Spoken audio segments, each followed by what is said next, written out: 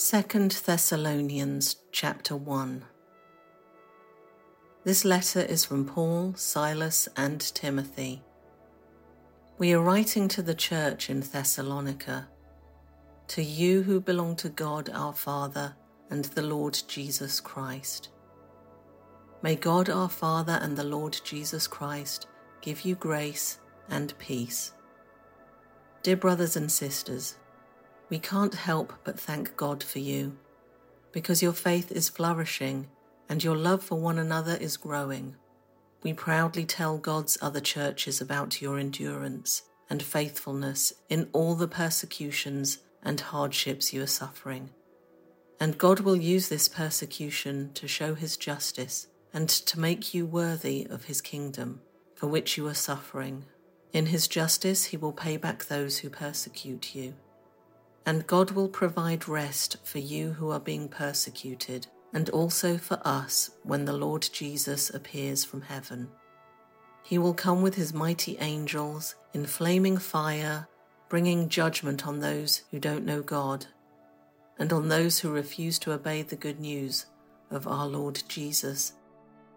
They will be punished with eternal destruction, forever separated from the Lord and from his glorious power. When he comes on that day, he will receive glory from his holy people, praise from all who believe, and this includes you, for you believed what we told you about him. So we keep on praying for you, asking our God to enable you to live a life worthy of his call. May he give you the power to accomplish all the good things your faith prompts you to do. Then the name of our Lord Jesus will be honored because of the way you live, and you will be honored along with him. This is all made possible because of the grace of our God and Lord, Jesus Christ. Chapter 2. Now, dear brothers and sisters, let us clarify some things about the coming of our Lord Jesus Christ, and how we will be gathered to meet him. Don't be so easily shaken or alarmed by those who say that the day of the Lord has already begun. Don't believe them, even if they claim to have had a spiritual vision, a revelation, or a letter supposedly from us. Don't be fooled by what they say, for that day will not come until there is a great rebellion against God, and the man of lawlessness is revealed, the one who brings destruction. He will exalt himself and defy everything that people call God and every object of worship. He will even sit in the temple of God, claiming that he himself is God. Don't you remember that I told you about all this when I was with you? And you know what is holding him back, for he can be revealed only when his time comes. For this lawlessness is already at work secretly, and it will remain secret until the one who is holding it back steps out of the way. Then the man of lawlessness will be revealed, but the Lord Jesus will slay him with the breath of his mouth and destroy him by the splendor of his coming. This man will come to do the work of Satan with counterfeit power and signs and miracles. He will use every kind of evil deception to fool those on their way to destruction, because they refuse to love and accept the truth that would save them. So God will cause them to be greatly deceived, and they will believe these lies. Then they will be condemned for enjoying evil rather than believing the truth. As for us, we can't help but thank God for you, dear brothers and sisters, loved by the Lord. We are always thankful that God chose you to be among the first to experience salvation, a salvation that came through the Spirit, who makes you holy, and through your belief in the truth. He called you to salvation when we told you the good news. Now you can share in the glory of our Lord Jesus Christ. With all these things in mind, dear brothers and sisters, stand firm and keep a strong grip on the teaching we passed on to you both in person and by letter.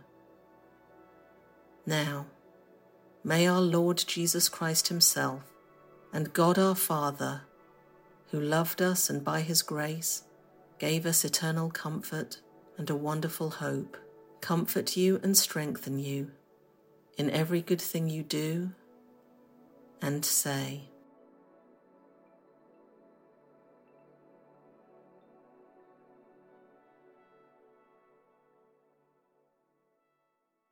Some think the Antichrist is already among us, others that he's a long way off.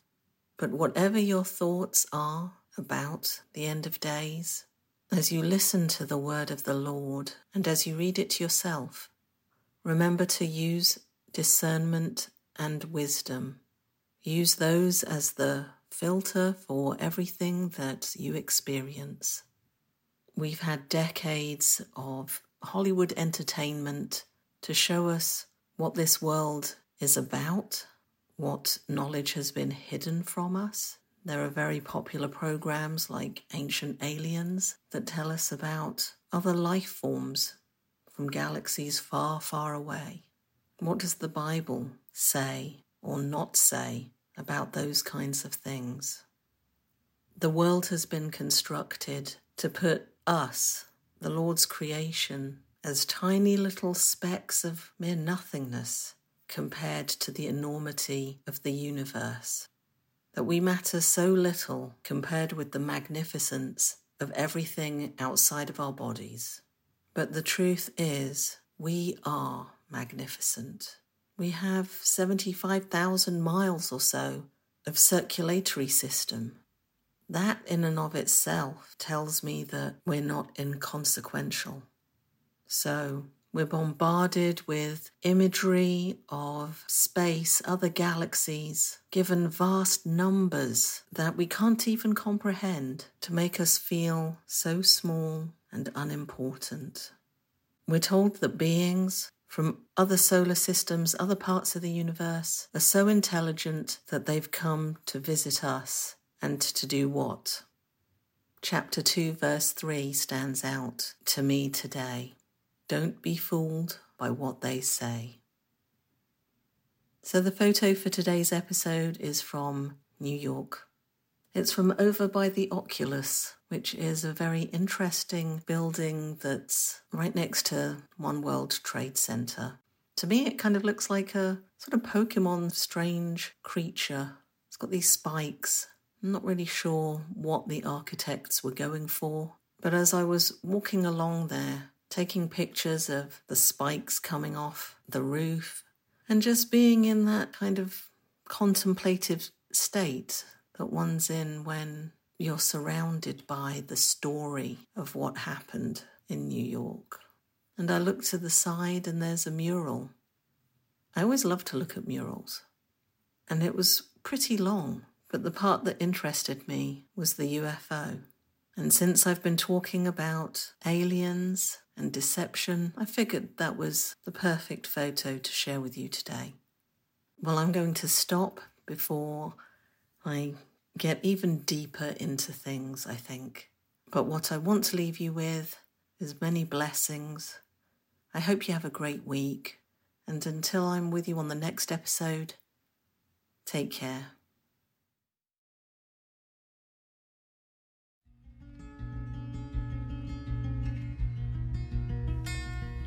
To download the photo from today's episode or any of the other episodes, visit ttlm.pictures.